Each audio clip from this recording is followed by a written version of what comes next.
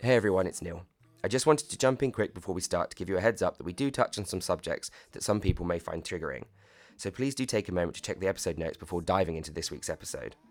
But other than that, I hope you enjoy the episode, and fear not, we've got a whole load of good vibes coming your way. So great, we could stay here forever. Jack, what do you know about anxiety and depression? Not much. Okay, I was hoping for a little bit more, but I'm going to just go straight into my facts. So according to Mind, one of the UK's leading mental health organisations, in the last national survey in 2016, approximately 1 in 4 people in the UK will experience mental health problems each year. In England, 1 in 6 people report experiencing a common mental health problem such as anxiety and depression in any given week. What we also need to take into account, though, is that those numbers are through speaking to private residents and don't take into fact people living in hospitals, people in prisons, or even the homeless. So it's actually, a very small snapshot of potentially a much bigger problem. And so one of the common questions is mental health and mental health issues increasing? And according to Mind, the actual number of people suffering from mental health isn't increasing rapidly year on year. But what is happening is due to increased external pressures, people struggling to cope is increasing. And the after effects of anxiety and depression are increasing. Such as? So that is things like self-harm, and it is leading all the way up to attempted suicide and suicide. So, dear listener, you may be wondering why we're talking about anxiety and depression on a podcast about good news. And well, there is a simple answer, which is firstly and fundamentally, it is a good thing to talk about. Talking about it erases stigma and can help people feel less isolated. And there is one man who's been incredibly vocal about mental health advocacy by sharing his own experiences, and that's the author Matt Haig. At 24, Matt's world collapsed under the weight of depression, and he almost took his own life. A 3-year battle with depression followed, with panic and despair being daily struggles, to the point where he struggled to even get to the corner shop alone. Matt wrote about his experiences in his memoir Reasons to Stay Alive, which became a #1 bestseller, staying in the British top 10 for 46 weeks. The book begins where it almost ended, on a cliff edge in Ibiza, and charts Matt's recovery and how he learned to live with depression. The book has become a go-to reference in conversations about living with depression, and Matt went on to write Notes on a Nervous Planet, a broader look at how modern life feeds our anxiety and what we can do to combat it. And now, Reasons to Stay Alive is going on tour, in a new play being produced by Sheffield Theatres and English Touring Theatre.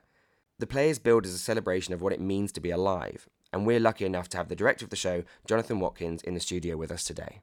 We spoke to Jonathan about why he felt he needed to bring these pages to the stages. Sorry about that. The aspects of Matt's book that resonated with him, the importance of recognising social support networks, and his creative and practical process in getting this uplifting book into theatres nationwide. Jonathan, thank you so much for joining us today. We're really happy to have you. I think kind of best place to start is to give us a bit of background on you and how you ended up where you are today. Oh, well, I'm glad to be here and thanks for inviting me. That's a massive question. I'll try and bullet point it. I'm currently, I suppose I describe myself as a theatre maker, choreographer, director. I mean, it's kind of hard, isn't it, to not box yourself up, but the world kind of wants you to identify as these job titles. But my background is from dance and specifically ballet. So I left Barnsley in South Yorkshire when I was 12 and went to the Royal Ballet School, boarding school for 7 years. And then I graduated into the Royal Ballet Company, which is in Covent Garden at the Royal Opera House. And I danced and made and created ballets there for 10 years. But about 6 years ago, I just kind of felt like I just needed to get out of there and sort of craft and work in my own rhythm with my own kind of passionate projects, and that's really what I try and do first and foremost. And so I started about 5 years ago creating dance theatre adaptations of books and working on some plays as a movement director choreographer. But this project, Reasons to Stay Alive, was really the first project that I really wanted to lead on and direct and kind of use all the skills I've learned so far to try and convey Matt's experiences with his own mental health difficulties, really.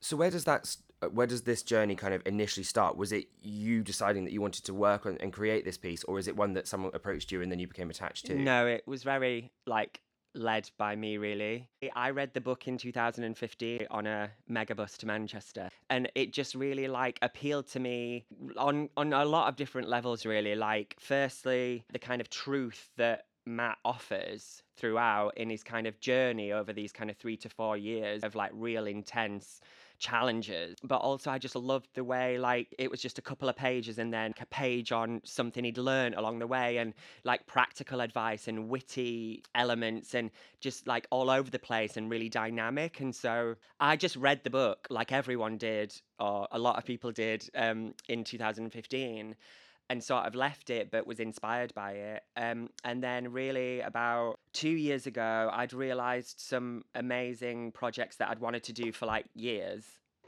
And I took myself off upstate New York to my friend's kind of lovely little place on my own for a week. And I just read loads of stuff and was on my own. And I was like, what do I want to do?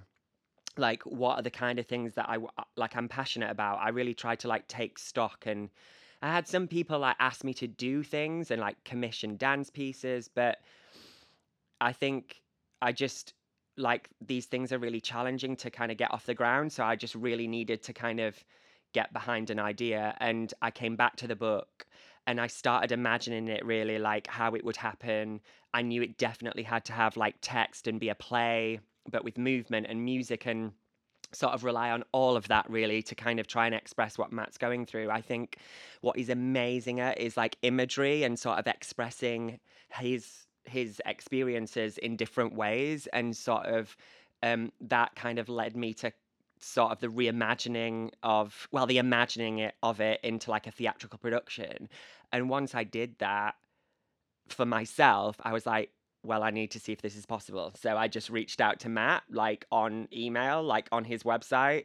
I mean, he's really great, obviously, on social media and Yeah, he's contact, and prolific on you know, social. yeah, he's brilliant. And so I think I'm remembering this right, but I think I emailed him and just sort of said, I've got this idea to turn your book that's like so raw and honest and about you with your mum and dad and your girlfriend who's your wife. And um, yeah, so we just met up and I started speaking about it a bit like like how I'm doing now. And he came away from that meeting sort of saying, I think he sent me an email saying, I think you could create something great. And yeah, and then that kind of began the conversations about like how we would do it, really. I think that's one of the things that has intrigued me the most when I first heard that the play was happening. In that, to your point about how the book is written, I'm very much like, I consider myself like a commuter reader, so I'm always doing it on my journey to and from work. Whereas actually, when I picked up Reasons to Stay Alive, because of the way it's written in quite short bursts, and then suddenly there's like, you know, you have like a list chapter, and then it goes back into prose. I did it in a whole day, so it was literally, I was kind of like having a casual day at home, started it, and it was, because of that nature and it actually being quite sectional, I flew through it. And I'm wondering how that then turns into a full narrative for a whole play. Yeah, I mean, that's why I read it on a 4-hour coach journey to Manchester. Like, you know, there are other bus companies available, obviously. Yeah, and so like, yeah, so I think for me, it's like the flow and the rhythm of the book, but it always to me appeared in like, I want to say like 3 levels. So, well, like 3 dimensions really. Like, one, the kind of narrative arc of like what Matt goes through, like from Ibiza to basically now, like, or when he wrote the book in, I think, 2014.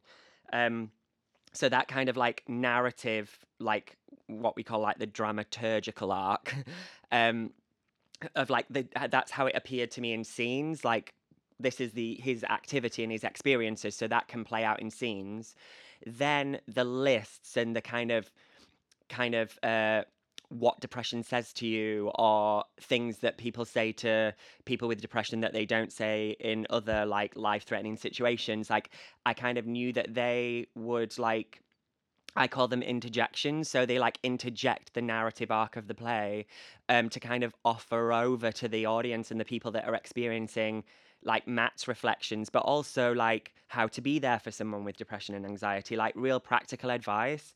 And so that is really why I wanted to do it. Like I wanted to try and create a sort of four-dimensional experience that someone could watch and be like, oh, I've experienced that, or that might help, or I know someone and maybe this is, I need to do that. Like maybe it could like influence and kind of inspire people to behave in a certain way. And that's really what theatre's so good at, if you can get it right. It's about like shedding light on dark areas of humanity that like we don't understand. And I'm not saying like Matt's book doesn't really answer all of it, but it just offers up his experience. Yeah, and that it's happening and it's a connection that Yeah. people relate to. Yeah. Yeah, and I've always felt that the kind of clearest way to express the book is really just to follow the book in terms of Matt's own experiences. And like at the beginning of the book, I think, I mean, it's not a direct quote, but he says something like, minds go wrong in all sorts of ways. And I think it was really important for us to kind of present his experiences and his kind of conditional like equation of like how his mind went wrong, and not to sort of go, this is how everyone should deal with it. But you know, he offers some weapons, he calls them weapons, doesn't he, in the book? So I think I just wanted to create Matt's truth and people can take what they can or what they need from it. And the third level was the conversations across time that he presents 3 times throughout the book. And he sort of like, we really took that and sort of extrapolated it into like a theatrical device really throughout the play. So Matt exists in our play as older Matt and younger Matt, and older Matt really kind of mentors younger Matt through his experiences. But throughout the play, younger Matt doesn't really know that that's his older self. He just thinks it's someone that's been through similar situations and experiences as him. So they're the kind of 3 levels, like the experience that Matt goes through, the interjections and the things that are offered to the audience, and this like conversation over time that, wouldn't we all just love to have that? I mean, what would we say to our younger self or older self? And I wrote an email to myself 6 years ago. Have you ever done that? No, I've seen it as a real common practice of helping process kind of like traumas and feelings. And There's a website for it. You can like write an email and it stores it and will send it back to you. That's what I did. Oh, there you go. Yeah, I did it like 6 years ago. Obviously thought I'm never going to forget about this. I did forget about it. And then I got it and I was like, what's this? And then it was like, I read the email and I was like, that's exactly what I'd say to myself now. Like nothing had changed. I was just like, go for your things. Like, you know, lead with passion. Like it's not changed really. So that was kind of good, but a bit disappointing. I was like, I want You some wanted like some sort of gems from revelation. my like, yeah, my younger self gems. Yeah, I wanted that. So you talk about how you chose this project and how you had like a variety of things that you were thinking about, but this one was really what was resonated with you. Yeah. Can you tell us a bit about why maybe this was your choice and maybe why personally it made such an impact for you? Yeah, I think that it was really down to the fact that, I mean, like I feel very fortunate to not have experienced anything close to what Matt has gone through, but it really appealed to me of like, in terms of an idea for something to share with an audience, it felt like this was not just putting on a play. This had the kind of possibilities to like help people as well. And so it was like I mean, I came up with many ideas on that week, but this kind of really felt legitimate, and like the integrity of what it could be and the drive like is kind of what made me keep going with it. And so like once I believed in it and I believed that it had the potential to kind of not just entertain but provoke thought and kind of help people and offer pragmatic advice, I just felt like all of that was like really important, and it kind of then became a front runner of like the kind of leading work that I wanted to make. And so then on my journey it was about finding the right co-producers and theaters that kind of could see that potential and also understand my passion and understand the way that I was seeing it, and therefore would allow me to kind of and trust me to do it. When you're talking about those kind of initial intentions in putting it into a play, when you were thinking about the potential audience, were you thinking more about honouring the people that had already read and loved the book and it being a new journey for them, or were you using it as a tool to hit kind of like a new generation that may not read the book but would engage with it in a play? Kind of, did you have a specific aim of who you wanted to be speaking to when you're doing it? I think the hope is always to appeal to as many people in as many different situations as possible. I think the things that you've mentioned, like I would hope for like all of those. Do you know what I mean? Because I think that what I would say is when you adapt a book, you're adapting it for a reason, and you're not saying this is instead of the book, but you're saying it's complementary to the book. And I totally get it that people are like, oh, it's not as good as the book, or it's better than the book. And that really isn't the intention. It's like, it's to kind of honor the book and to kind of put it into a different medium and experience. I mean, we all read a book on our own, really, or like listen to an audiobook, or actually, obviously, you could read to a group or something. But so I kind of thought it'd be good to kind of have that shared live experience. If you know the book, well, great, because you're seeing it in a different way. If you don't know the book, you're seeing a play that happens to be based on a book that is about someone going through this. And also, if you don't know anything about it, I hope anyway that it just works as a play about a true story that like has happened to someone. And that's kind of for a maker and for actors, and to have those real people come and see it is a little bit daunting, but thankfully they were kind of really happy with what we were doing, and just really loved it. So Yeah, I wanted to ask about the responsibility with that, because you're like, not only is it a difficult subject matter with like in media, lots of guidelines, for example, to talk about, but also the responsibility of taking someone else's life and turning it into this performance. So when you were making it, how did you kind of work with that? I think that first and foremost, I think that Matt really trusted me, and he could kind of hopefully see my integrity with like wanting to portray his story and his truths. And I think that is really what I led with. I mean, I've done a ballet of 1984, which really had to serve the book. I've done a dance theatre adaptation of Kes, A Kestrel for a Knave by Barry Hines, and that really followed the book. So this was kind of a similar process to that, that really I worked with the playwright April De Angeli to sort of work on structure and adapting and dialogue. But we always served the book, and it was almost like we had the play, and then we also had this book that was almost like a manual, that if we were kind of debating with the process, because the script changed quite a bit and the actors really were incredible, like no egos at all. They were serving the character and serving these real people, and we would go back to the book and all the time and go, oh well, actually is kind of explaining it like this, so let's do that. So it doesn't really wander from the book at all, apart from what we thought it was important with Andrea, his girlfriend and then wife, that we kind of just explored some of the kind of dynamics between two people and within a relationship, and like how that relationship survives that, because we know that in other scenarios and in people's experiences, things break up. Not everyone's got a rock like Andrea for Matt, and Matt knows he's so lucky with that, and he obviously describes those qualities in Andrea throughout the book.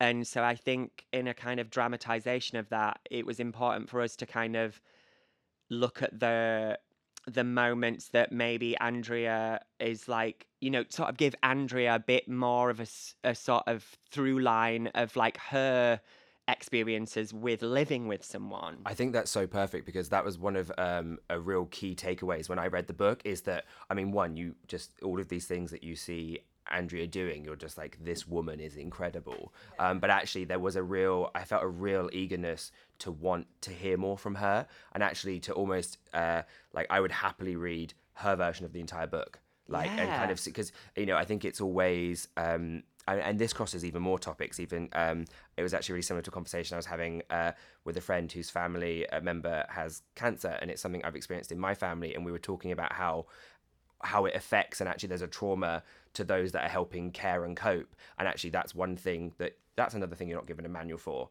And actually I think it's a really important part because it is so pivotal in an overall recovery for a person. Yeah, and also, like, and I'm sure Matt would say this himself, that it's obviously his perspective of the experience, and like, you know, not specifically about Andrea, but there must be, we talked about it with the actors, like, how does Andrea and Matt's mum and dad speak to each other? Like, we would never get that from Matt's book because he was not there. But, you know, at the very beginning of the book, Matt actually has had enough, and he goes actually to commit suicide and throw himself off a cliff in Ibiza. And he doesn't, but Andrea's like, we're going home to your mum and dad's. But, like, I was interested in a kind of dramatization and an adaptation in a play of, like, facilitating the actor's understanding of, like, well, did Andrea then phone the mum and dad and go, oh, he's really bad, I'm bringing him home? And then the mum and dad were like, oh, how, you know, they probably were pondering, oh, how bad is he? Like, what is that? And, you know, that's just reality, isn't it? Like, oh, and this isn't quoting them at all, but there's a kind of scenario of, like, and it does come across slightly in the book of, like, oh, we'll get him home. You know, he'll have some rest. We'll cook him his nice meals, and we'll get him back on his feet. When he moved back to his parents, like, I don't know, maybe there's certain scenarios and people experiencing this out there that people don't realize, and, like, themselves, what's ahead of them. And, like, the mum and dad in Matt's case could have thought, oh, he's going to be fine in a couple of weeks, and we know he wasn't. But that's kind of the hopeful human spirit, isn't it? Of, like, oh, they'll pull themselves through, and, like, you know, in other scenarios, like you said, like, say with cancer, which we know affects so many people, and we know so much more about, and we understand that word, don't we? Obviously, there's many different scenarios with that, but there's that kind of thing of they'll pull through it, you know, the human spirit. But I mean, the sadness is that sometimes that's not enough, is it? Because we can't control that. And there's a part in the book which I remember kind of really pausing on when Matt is at home, he's at the window, and he does just start getting emotional and starts crying. And then his father comes in, and then actually his father is looking at him and then starts getting upset. But then again, I think, you know, there's a real sense that the father is understanding the urgency of the situation, but still is of that, you know, that natural response of, like, you have to get through this, son. Yeah. And then Matt says that he's like, he defaults to the response of, like, I'll try. Yeah. But you just really don't know. And so it is a really interesting complexity between the characters. Yeah, and he says, pull yourself together, come on, you can do this. And there is a sense of, you know, we questioned within the play, in terms of trying to understand who the mum and dad are, of sort of saying, right, when the dad first realised what Matt was going through, I mean, I don't know if Google was, like, a big thing in 1999. I don't know my timeline. You should know this, Jack. Yeah. Jack. Yes, it was there. Okay, He would have but Googled. maybe they ain't got good. I don't know. Maybe he looked it up. Maybe he went they to a Yahoo library. still? Maybe he went, you know, maybe he did that. Maybe he didn't. Maybe the mum, because the mum was a teacher, maybe someone who she teaches with has had an experience, you know. Or, like, everyone's got a bit of an experience, haven't they? Of, like, oh, I know someone of. So it's kind of like questioning. Yeah, like you're saying, the people surrounding Matt, and, like, kind of giving them more depth, really, because it is very much from Matt's perspective, which is incredible. But for a play, we wanted to kind of give the other characters a little bit more of a life really within the production. And then he came to a show in Sheffield after we'd officially opened and sat there, and I mean it must have been quite a weird Surreal experience, experience, yeah. for sure, yeah. But he said he found it quite difficult. I hope he doesn't mind me saying it, but he said that he found it really difficult for the first 10 minutes, and then he thought the best thing to do was to kind of like pretend it wasn't him and just sort of watch this play and watch the story. And I think that kind of helped him watch it. And he came on his own. And his mum and dad came with the rest of his family a couple of days later. I think when it comes to the adaptation, and obviously considering the content of the book, did you have that initial discussion on deciding how kind of like dark you wanted to go or how exposed you wanted certain things to be? And was there a discussion on that versus how you leave the play balanced for the audience to leave with a sense of hope, or kind of how do you feel the overall sentiment delivers to the audience? Can I talk about it like with spoiling it? Yeah, you could. Yeah, because I mean I don't know when this is going out anyway, but it was so basically what is different in our play is the older Matt kind of is Matt sort of now, and he's mentoring the younger Matt like through these experiences, and you kind of get this sense that I wanted to kind of inject this sense of that through the play you think that like older Matt is through it all, because people think that like, oh, this was, you're through it and it's gone and it's never going to come back. But what we know, and what we know from many different people's experiences, is it doesn't go away, and it can rear its head at other times, and it can be always in the background. You know, everyone has different experiences, but we kind of wanted to sort of create this older Matt that was like the voice in the book that Matt writes. But then towards the end of the play, I wanted to kind of like what I call older Matt's falling. Like, so I wanted to sort of build older Matt to this kind of confident place, and people think he's okay, but then actually show that the potential that it's always there and that it can come back. And so the penultimate scene is really older Matt like spiraling down again. And sort of then it's younger Matt's turn to kind of go, you've taught me all of this. Like, what are you doing? Like, you know, you've taught me these weapons. Like, now you have to listen to your own advice. And so younger Matt uses the part of the book where Matt Haig reaches out to other people to share their reasons to stay alive. And so in our play, younger Matt reaches out to the people in the outer world to sort of say, look, this book can help people. And so really that draws older Matt out of his darkness. And they end up in Formentera. So the play starts in Ibiza and ends in Formentera, which is just an island, I think it's south of Ibiza.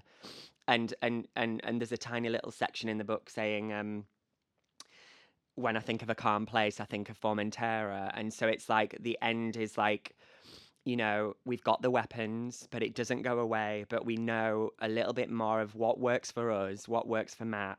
And I think that like the kind of power and the reach of the book comes across. So I from what I've heard from people that have seen it, they say that that's the uplifting thing, that we are not alone, that people are experiencing, yes, in different ways, but like this kind of sharing of Matt's story in this way is it's a way of like unifying the audience, unifying us, and that is really what theatre does, isn't it? If you kind of get it right. So hopefully we've slightly got it right.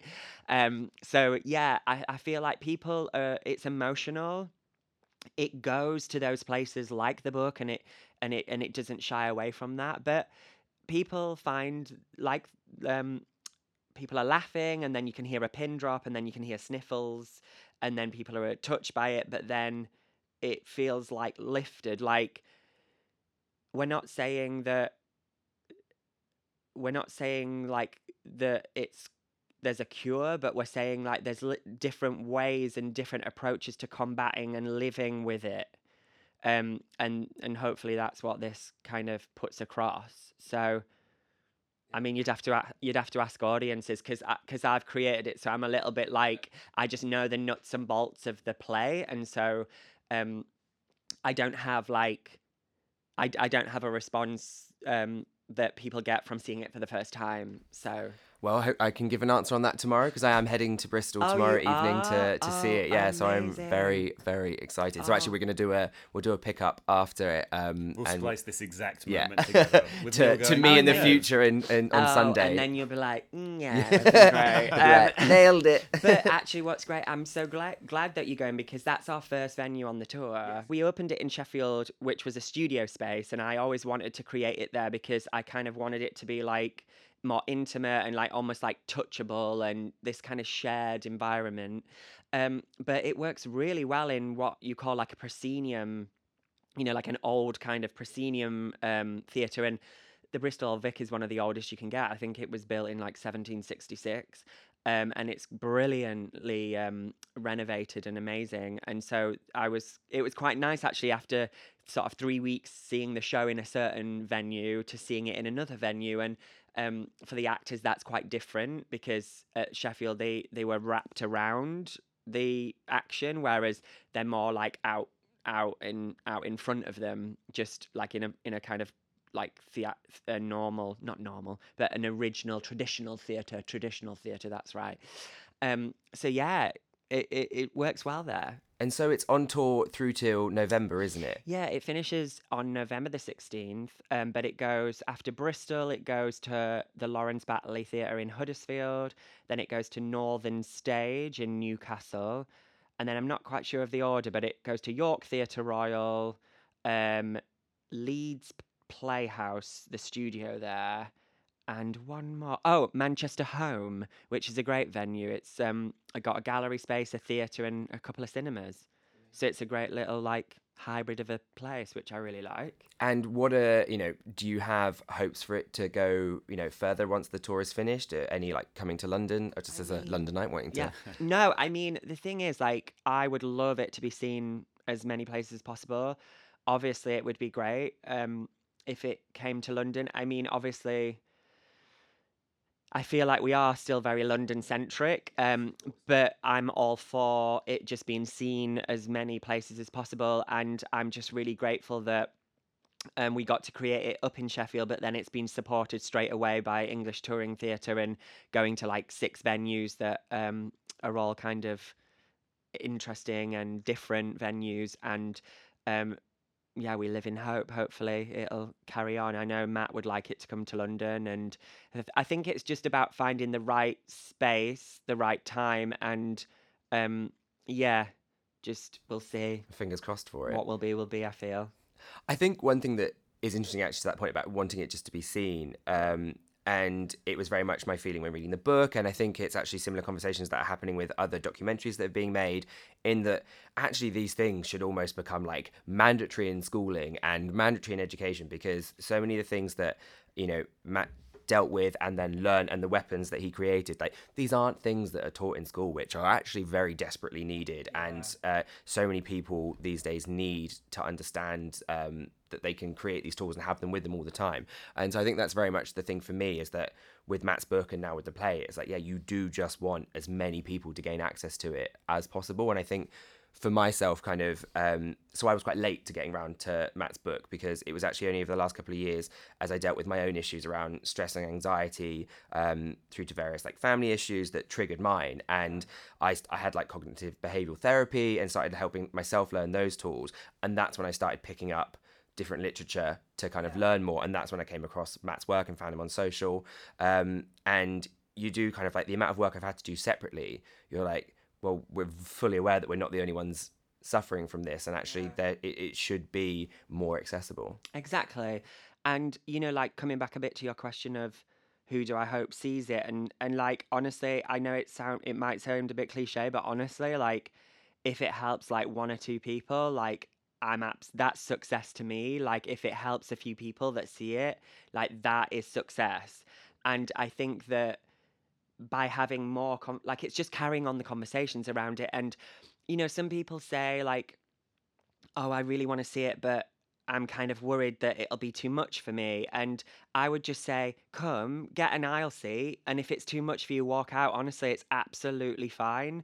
But if you are willing to come, because some people afterwards say it was so emotional and it was hard to hear, but I needed to hear it, and I think if you can be willing to kind of want to experience it, like, don't let that kind of fear of how you're going to react to it put you off, and like literally you can leave, it's fine.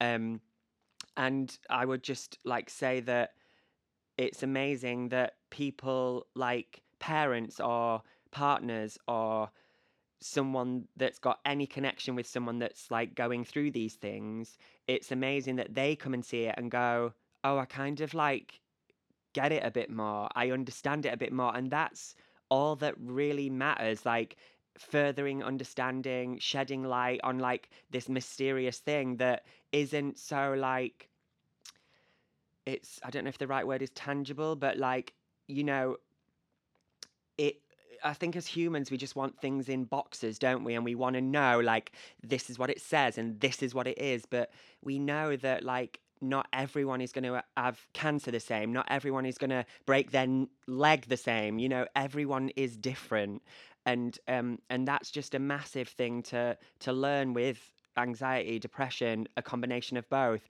Who you are, where you are, who's around you. It's all contributing factors, but it all makes everyone's experiences different. So I think there's many reasons to read the book and see the play, and hopefully if there's a TV show, and like the more that we can sort of describe and tell stories in different ways, and to sort of give people a lifeline to say that you're not alone. You know, that thing that you're feeling, someone else has felt that. And it's not just about this topic, it's about so many things. It's about representation, it's about the stories that we tell, that we put front and center. And I feel like we're moving more in a much more positive way towards all of that. Obviously, there's always work to be done, but we need to kind of tell different stories from different perspectives, and hopefully the people who need to see them will see it. Brilliant. Well, I mean, we wish you all the best of luck with the play. I cannot wait to see it, and I'll let you know Let my me feelings know, after yeah. it. But thank you so much for coming today. We super appreciate your time. Oh, you're It's welcome. been really great talking to Lovely you. to speak to you. Thanks for having me. Thank you. A good thing. I love anything that's positive. Brilliant. Go.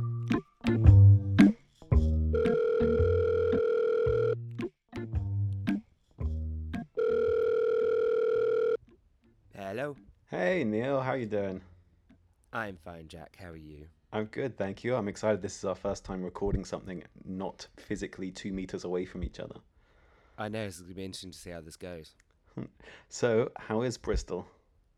Bristol was great. I'm just heading back to the station to grab a train back to London. And how was the play? It was really good. It was I really, really enjoyed it. I think it is, as Jonathan said, like a real compliment to the book. I spoke to some of the other audience members who I heard saying that they hadn't read the book afterwards, to kind of find out whether they thought that they like felt like they had missing info or anything. But they said that actually no, like it really collectively made sense to them as a journey arc. But at the same time, I think for me, I really enjoyed knowing the extras that I know weren't in the play. But it really does serve it in terms of its overall message. You don't really see many plays dedicated to mental health, but we're generally seeing more talk of the issue in society, which, I guess as we mentioned at the start of the podcast, is a positive societal change we're living through right now. Did you see Britain's Got Talent? No. So it recently went silent to raise awareness for mental health issues, while this Movember, when men grow mustaches in November for a charity, is dedicated to mental well-being. Neil, what do you think? Are we seeing these changes? Yeah, definitely. And I think kind of with the play, what was interesting when I was watching it was part of me was like, because obviously it's such a personal story to Matt. And obviously I think if you read the book, you kind of feel like you, I suppose, weirdly know him more. And then it's such a singularity of a story. But then actually it was done really well that it was clearly accessible by anyone else that watched it. And everyone that like kind of left the theatre seemed to be really moved by it. And I think that's the thing now, is that we've done the kind of like the initial conversations are happening. We're starting to question the right things and make sure that that like people are being treated or people are behaving in correct ways, and I think it's kind of the next step of that, of like how it kind of moves. Obviously it's in the books, and people have talked about it on podcasts, people talk about it on social media, and I think actually this is that step that shows with Britain's Got Talent, with the show, that it's moving into a mainstream consciousness, and people are starting to wake up to realize that the world is so different now than what it was 10, 15, 20 years ago, and there are so many more things that affect mental health, and actually we now need to properly reassess how we behave, how we're educated, and a look at the new world around us. Like, I think there's the bit in the play that is probably even more impactful hearing it said than reading it, when they talk about that modern advertising is achieved through anxiety. Like, you sell a skincare by making people anxious about the signs of aging. And I think we now all need to kind of, this is a movement towards kind of making that more obvious to people.